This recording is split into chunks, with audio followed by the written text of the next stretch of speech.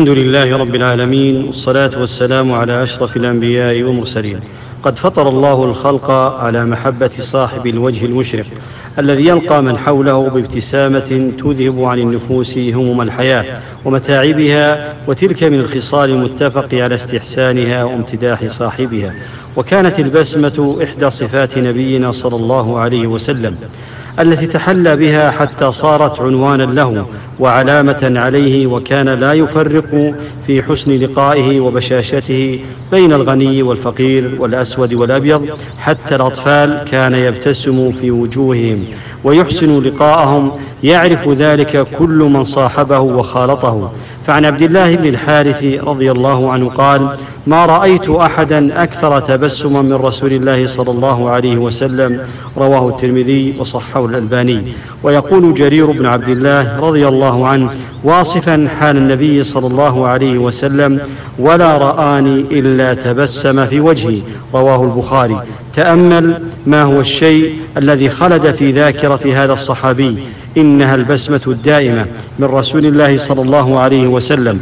ويقول ابن عباس رضي الله عنهما: كان رسول الله صلى الله عليه وسلم أجود أبش، أي بشوشا مبتسما، بل كانت من وصاياه صلى الله عليه وسلم لأصحابه حثهم على التبسم وطلاقة الوجه عند اللقاء. فعن أبي ذر رضي الله عنه قال لي النبي صلى الله عليه وسلم: لا تحقرن من المعروف شيئا ولو أن تلقى أخاك بوجه طلق، رواه مسلم.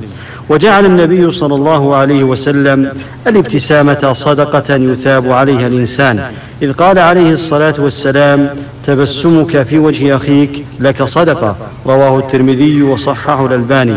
فلو لم تملك المال كي تنفقه في سبيل الله، فإن البسمة وسماحة النفس صدقة عظيمة. وكيف لا تكون صدقة وبها تسعد من أمامك وتشرح صدره وتدخل السرور عليه وتخفف بها من معاناته؟ فالابتسامة تجعلك محبوبا بين الناس.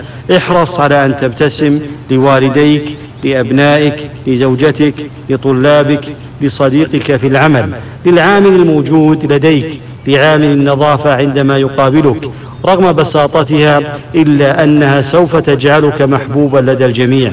وقد قال رسول الله صلى الله عليه وسلم أيضا: إنكم لن تسعوا الناس بأموالكم، فليسعهم منكم بسط الوجه وحسن الخلق، رواه مسلم. فكن أخي بشوشا هينا لينا طلق الوجه، ولا تكن عابسا. هذا والله أعلم، وصلى الله وسلم على أشرف الأنبياء والمرسلين.